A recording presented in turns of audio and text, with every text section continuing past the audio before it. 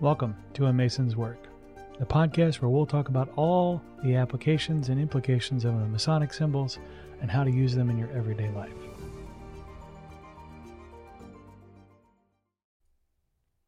So I was at a meeting last week, and I was doing a presentation to the members of that meeting, and we were talking about the Entered Apprentice Mason's degree. And some of that I've talked about here on the podcast before, but I want to be a little bit more discreet and clear, and some of that emerged from having a little bit of dialogue with the guys in the room, that the Entered Apprentice Mason's degree is a playbook. It is a recipe for learning new skills. It provides for you a step-by-step instruction set of the things that you're going to need to do in order to acquire skills or capabilities. And so, starting with the easy stuff, the working tools, start going from that to the less obvious stuff where you really get to dig in a little bit more. But the working tools, right? So you can't go learn something new without establishing the time to do it. So the 24-inch gauge, you need to set aside some time, the right amount of time to do the work. You need to use the common gavel to get rid of the non-essential learning, right? So to take away the parts of that skill that aren't central to its acquisition, to remove the glitter from the process and go straight to the substance.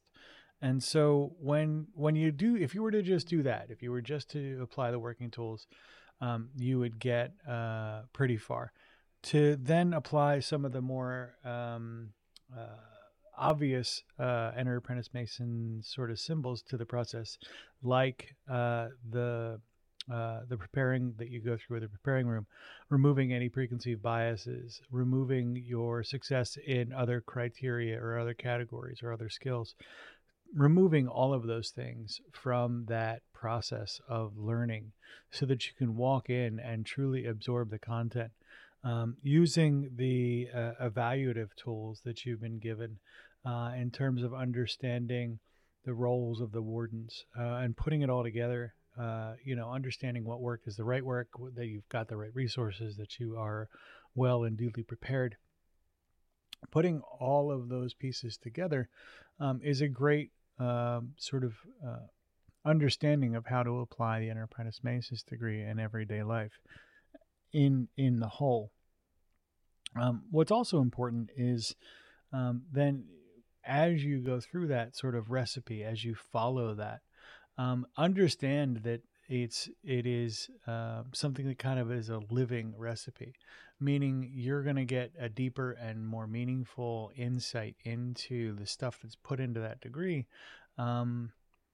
every time you give it a shot. So share with me in your in feedback, email me, what have you, your experience using the Entered Apprentice Mason's degree as a recipe for learning. I think when you go through that process a couple of times, you'll come up with a standard approach, a process of your own to follow that's repeatable. And you can get to that sort of Preto principle where you get 80% of the value in 20% of the time just by having a learning process that you're following. Even if some of that process is something that might take a different type of skill set to learn. So if you're learning piano, for example, you might set aside time for the lessons and to practice. And if you do the right practice and the right lessons, you're going to get, reasonably far fairly quickly. You might find, though, that there are some things that take longer.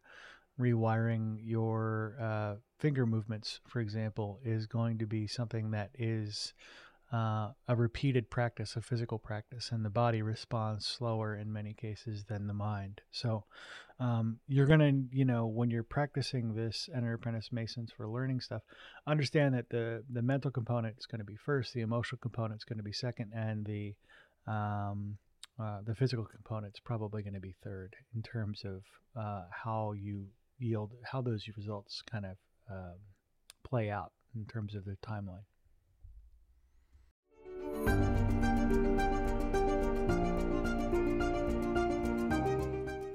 Hi, Brian here.